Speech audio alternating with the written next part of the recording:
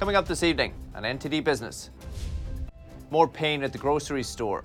Egg prices are soaring as the avian flu forces farmers to kill millions of hens. Russia is lowering its interest rate by 3 percentage points, a sign its economic policies may be having an effect. And Shanghai facing a food dilemma amid the lockdown. Even Chinese billionaires are struggling. That and much more coming up on NTD Business. Great to have you with us. Paul Graney here, live from New York City. Food prices across the world rose at their fastest pace in record in March.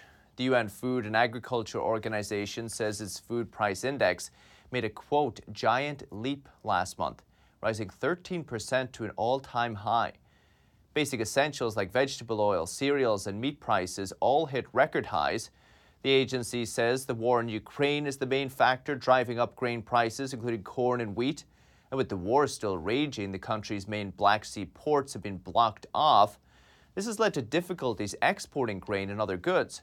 Aid agencies warn that disruption to Ukraine's food exports means some heavily reliant countries like Egypt and Turkey have to find alternative supplies or face food shortages.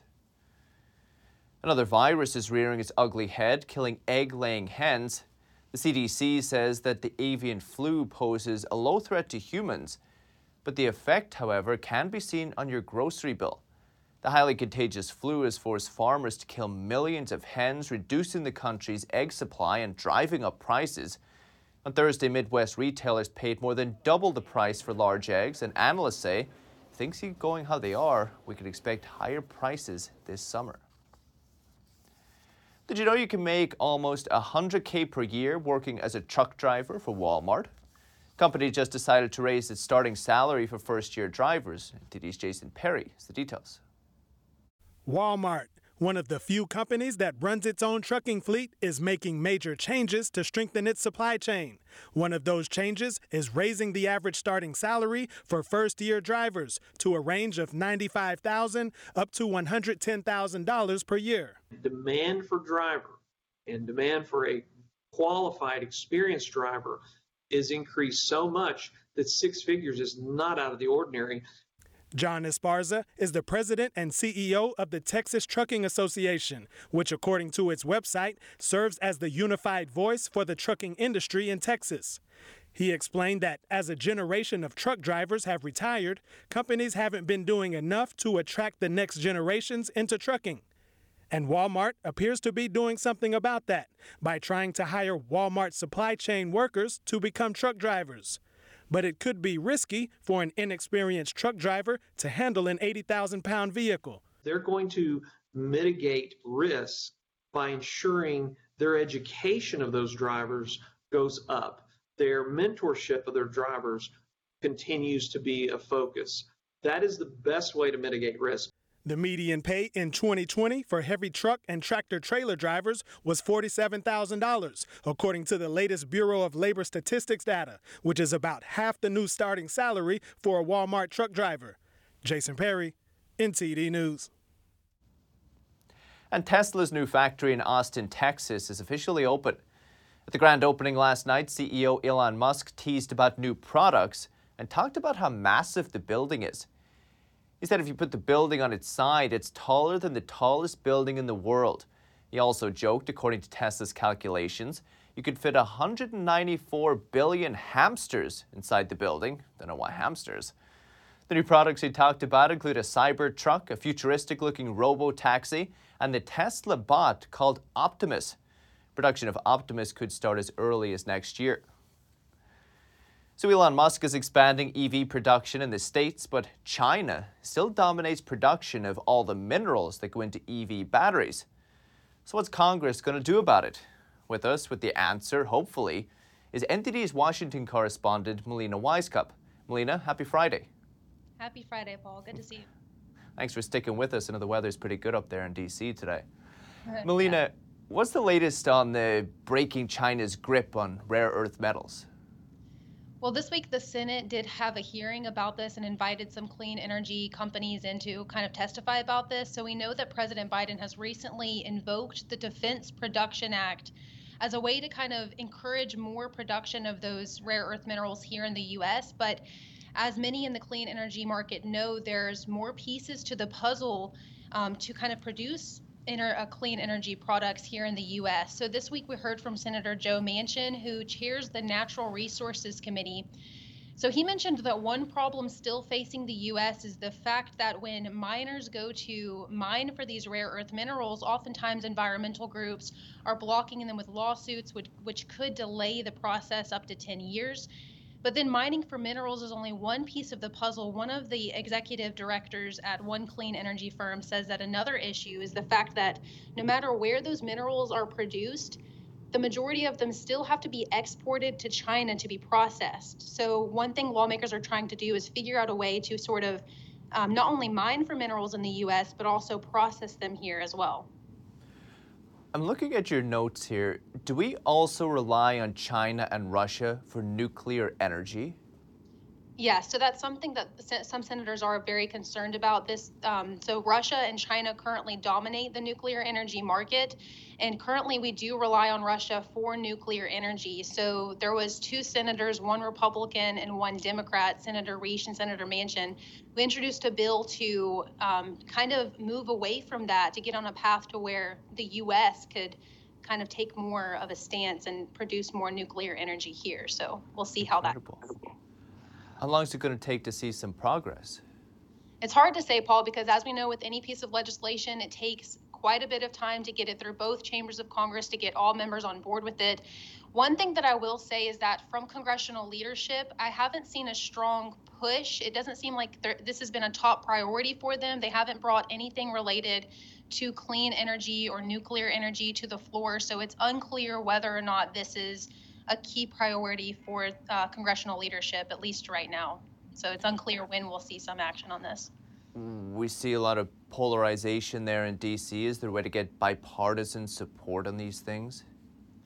Yeah, Paul, I think actually one thing that's quite interesting is lately we're seeing a shift in how Republicans are approaching the clean energy argument. I think many of them don't want to be labeled as anti-climate or against clean energy. So many of them, when they do talk about clean energy now, they're saying they're not opposed to producing clean energy products. They're only opposed to relying on foreign adversaries like China and Russia, for example, to get those products. So I think if we do see congressional leadership bring a bill to the floor that simply encourages the production of clean energy products here in the U.S., I think that's something that we could see at least a little or strong even bipartisan support for. Something to watch. Melina Wisecup, NTD's Washington correspondent. Have a great weekend. We'll talk soon. Thanks. You too, Paul. And the Justice Department said yesterday that a Chinese national who worked in the United States has been sentenced to 29 months in prison for conspiring to steal trade secrets. 44-year-old Shang Hai-to, who worked for agricultural company Monsanto, pleaded guilty to the charge in January. The DOJ Assistant Attorney General said Shang conspired to steal an important trade secret to gain an unfair advantage for himself and the People's Republic of China. Prison sentence will be followed by another 3 years of supervised release. Shang has also to pay a $150,000 fine. And amid Shanghai's now indefinite lockdown, residents are struggling to get food. Even a Chinese billionaire in Shanghai says she's facing difficulties getting the food she needs. NTD's Don Ma has the story. Can any neighbor introduce me to the bread buying group? My family has a lot of people. We need bread and milk. This was the message for help Chinese billionaire Kathy Xixin wrote on Chinese social media. She's among Forbes' top venture capitalists in the world. She lives in a high-end villa in Shanghai, and even she's having a hard time getting what she needs. Many residents are struggling to get food as they're not allowed to leave home amid the lockdown. A number of locals told us over the phone that they are seriously short on supplies. Firstly, I can't order food delivery. And secondly, even if I order food delivery, I have no way to go pick it up right now. As a result, I now have nothing. No water, no fruit. I have only 1 or 2 containers of yogurt left, and that's only because I bought it before the lockdown started. I don't have any food at home. I called community authorities and said, "You didn't tell us before you locked the community down, and now I don't have food at home." He said, "No food? Solve it yourself if you don't have food." Riots have even erupted in Shanghai because people are starving. On Chinese social media platform Weibo, the hashtag Shanghai Scrambling for Food has been viewed over 1.4 billion times, with the majority of netizens expressing discontent under the hashtag. Shanghai is the richest city in China by per capita income. One netizen wrote on Weibo, "This is outrageous. A cosmopolitan city in 2022 is experiencing a famine. So why aren't locals getting enough food?" One possible reason is there isn't enough personnel to help deliver food to a city of 25 million. Footage shows mountains of food just rotting in markets because no one is delivering it. Don Ma, NTD News. Incredible scenes. And back to Wall Street, where stocks ended a little mixed today. The Dow rose 138 points, 0.4%, but the S&P lost 12 points, 0.3%, and the Nasdaq lost 186 points, 1.3%. The 10-year Treasury yield hit a 3-year high of 2.73%. Rate-sensitive lenders like JP Morgan Chase, Bank of America, Citigroup, and Goldman Sachs all gaining on the news. And U.S. Treasury Secretary Janet Yellen said on Thursday that crypto asset regulations should support responsible innovation while managing risks. Matches a recent White House executive order that was well received by the crypto market. In a speech on digital assets policy, Yellen said that in many cases, regulators already have authorities that can manage crypto risks. That includes appropriate oversight of new types of intermediaries, such as digital asset exchanges.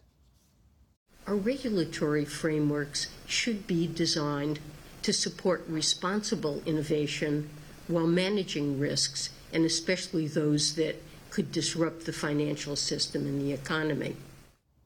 Yellen also said that wherever possible, regulation should be, quote, tech neutral. That regulation should be guided by risks to households and businesses, not the underlying technology. With blockchain, entries are made on a distributed ledger rather than a central ledger like a balance sheet. Biden's executive order requires the Treasury and the Commerce Departments and other agencies to prepare reports on, quote, the future of money and the role cryptocurrencies will play. And over in Russia, the ruble surged to a 5-month high today after Russia cut its interest rate. In February, it raised the key rate all the way to 20% in response to Western sanctions over invading Ukraine. But now it's bringing it down by 300 basis points to 17%. NTD's Faye Quarter has more on why Russia is reducing the rate now. Russia has cut its interest rate from 20% down to 17%. Their efforts to stabilize their financial situation seem to be having an effect. Russia had raised its interest rate from 9.5% all the way to 20% to fight inflation. The best way to prevent that is, one, limit the amount of money people can take out, or two, give them a big reward for keeping their money right there safe in the bank. Nicholas Creel is a business professor at Georgia College and State University. Creel says the 3% decrease is a huge cut. The Bank of Russia says annual inflation will continue to rise, but that the latest weekly data point to a noticeable slowdown. The increase in the interest rates, the fact that the sanctions are not as strong as people feared they would be, and the fact that the Russians are still able to sell large amounts of oil and gas have all together caused the ruble to go back up in value. Chuck DeVore is a vice president at the Texas Public Policy Foundation. DeVore says cutting rates creates economic growth, but allows for inflation at the same time. They have gold as a major portion of their reserves. It's a currency that's recognized worldwide.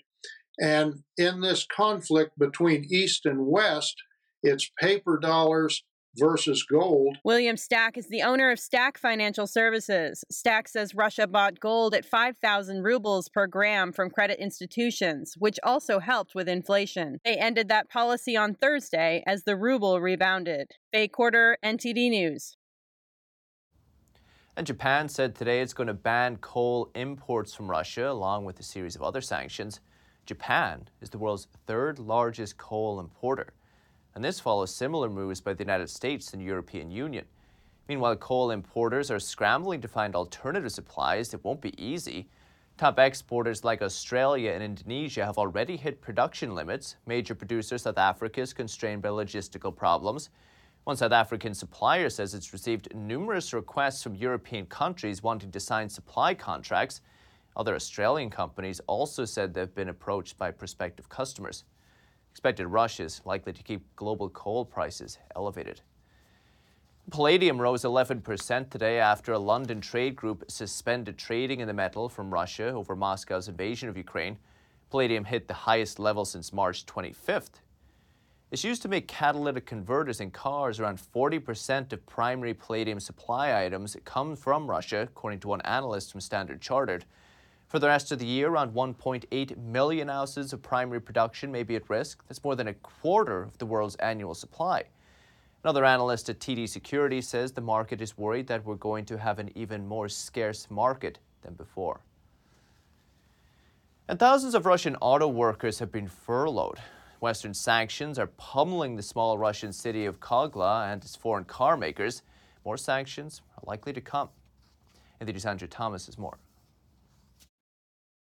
Western sanctions over Russia's invasion of Ukraine have exacerbated lingering component shortages and have halted production at two flagship car plants, Germany's Volkswagen and Sweden's Volvo. The only question everybody has is, when can we start working again? The uncertainty has people worried. We've had downtime for weeks. We hope we can return to work as soon as possible, and then everyone will have confidence in the future again. A third factory, the PSMA Rust plant, may halt production soon due to a lack of parts. The supply chain is disrupted, so we don't have the components to produce cars. The reason is well known, the unstable political situation in the world. That's why we can't produce cars, because of the lack of components. The U.S. and Europe are weighing more sanctions against Russia after Ukraine accused Russian forces of killing civilians in northern Ukraine, where a mass grave was found in Busha, outside Kyiv. And more sanctions may be necessary before additional Russian businesses feel the impact. The demand for servicing cars is good. We have enough parts, and cars are being repaired. As for sales, I can't say everything is good, but we do our best. We are selling, and we do have cars here. Some factories had cut output last year due to disruptions caused by the pandemic, but sanctions have caused even more problems. We have had furloughs at the factory, and there were problems with component supplies, with chips. Now, of course, the situation is different, more serious. But anyway, we are waiting and not losing hope.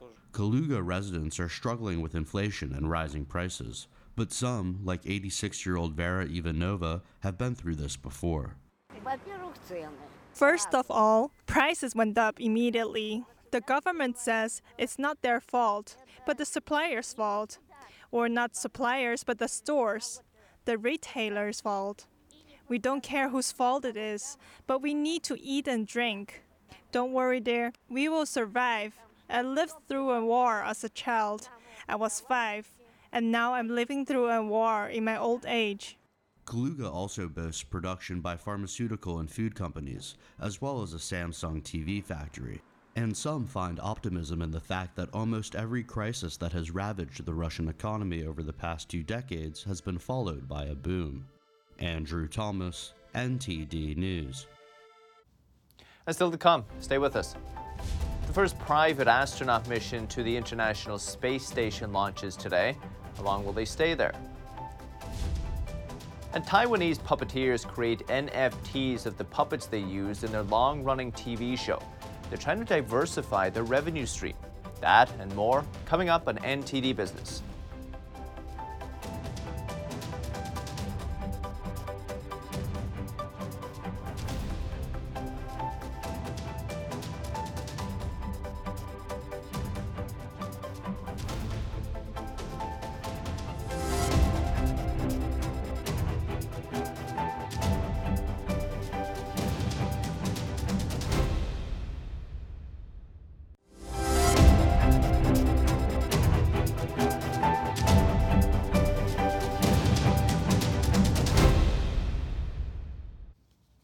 Welcome back.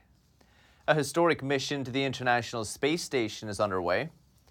A SpaceX rocket carrying 3 paying customers and a former NASA astronaut lifted off from Florida's Kennedy Space Center this morning. It's all in line with the U.S. government and the private sector's goal to promote commercial activity in space. The crew will spend 8 days in the ISS conducting scientific research, outreach, and commercial activities.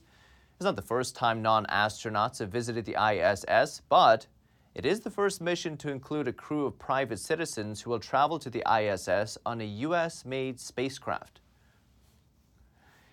And a meme of Will Smith slapping Chris Rock at the Oscars is now a crypto coin or a meme coin.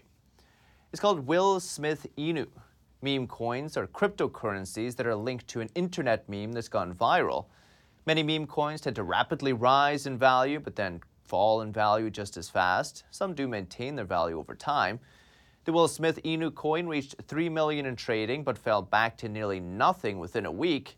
Meme coin started around 2013 when 2 software engineers created Dogecoin as a cryptocurrency based on the meme of a talking Shiba Inu named Doge.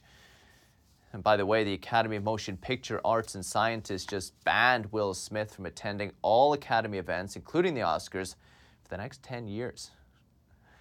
And how about NFTs inspired by puppets? Taiwan's longest-running traditional puppet television show is creating NFTs. They want to bring their art form into a new modern audience and create a fresh income stream while they're at it. NTD's Andrew Thomas has more. NFTs are crypto assets representing a digital item such as an image, video, or even land in virtual worlds. Pili International Multimedia makes films with puppets at its studio in central Taiwan's Yunlin County, and says it wants to be a pioneer in using NFTs as another source of revenue. I think the main reason for getting into the metaverse, into NFTs, is that we want to find a new revenue source for Pili, a steady income stream. Even more importantly, the sort of imagination everyone now has for the online world is developing so fast we almost can't grasp it. So we think that instead of sitting on the sidelines, the best approach is to jump right in. Pili has thousands of glove puppet characters, a traditional part of Taiwanese street entertainment culture. Pili said 4 of their puppet characters were made into digital versions, and more than 30,000 of these have been sold as NFTs since their listing in early February. Once the collectors have a certain number of Pili NFTs, they will naturally want to understand the stories and content behind those characters. At that time, we only have to place our episodes on a platform the collectors will have access to. I think there's a big opportunity for brand exposure. Pili says each NFT costs $40, which translates to generated revenue of at least $1.2 million. The company is now working on transforming up to 50 other puppet characters into NFTs in the next 2 years, and potentially another $1 million revenue stream for the studio. Andrew Thomas, NTD News. We end this week with some entertainment news. In Michael Bay's latest film, the action scenes use more real cops than actors. Here's more in today's Hollywood Minute. Lock everything down. We're just trying to get home. When the stars of director Michael Bay's Ambulance go on the run, most of the people chasing them are not actors. I had 52 real LAPD. So we had real snipers, real SWAT, real undercover, real tactical teams. There's only a few actors mixed in there. Ambulance is now in theaters. Laura Dern is hitting the road. The Oscar and Emmy winner is set to star in Lonely Planet, described as a love story set in Morocco. Susanna Grant is writing and directing the film for Netflix. We don't talk about Bruno, no.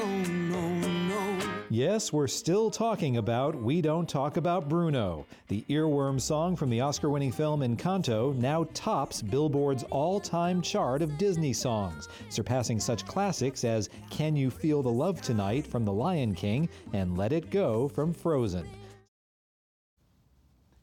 And that's the latest from the NTD Business team and myself, Paul Graney. You can still catch NTD Evening News with Stephanie Cox. That's at 6:30 p.m. Eastern. Follow me on Twitter, too, if you're there.